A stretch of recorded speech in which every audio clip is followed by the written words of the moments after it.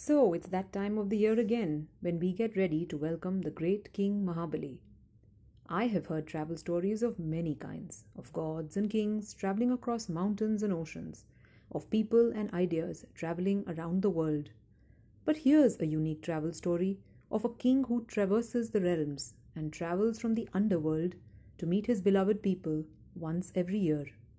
The story of Onam.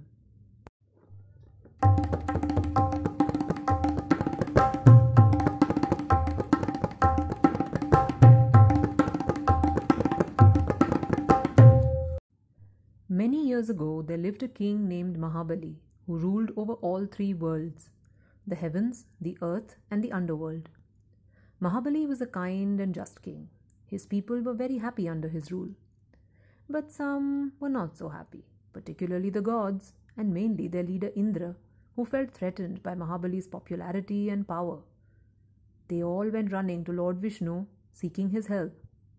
"Oh, please, Lord Vishnu," they pleaded, "deliver us from the rising power of King Mahabali."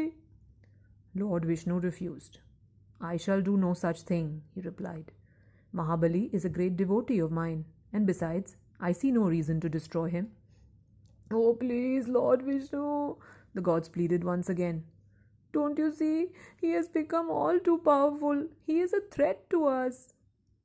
Lord Vishnu pondered over the request and decided he'd do something after all.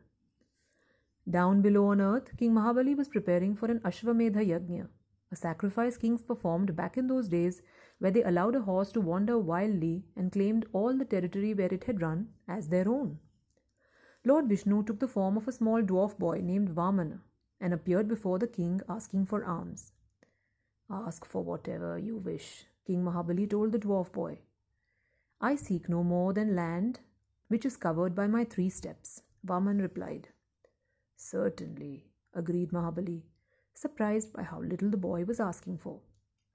As soon as he had agreed, something astonishing began to take place.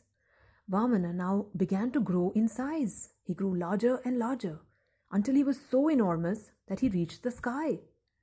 Then, with his gigantic first step, Vamana covered the heavens.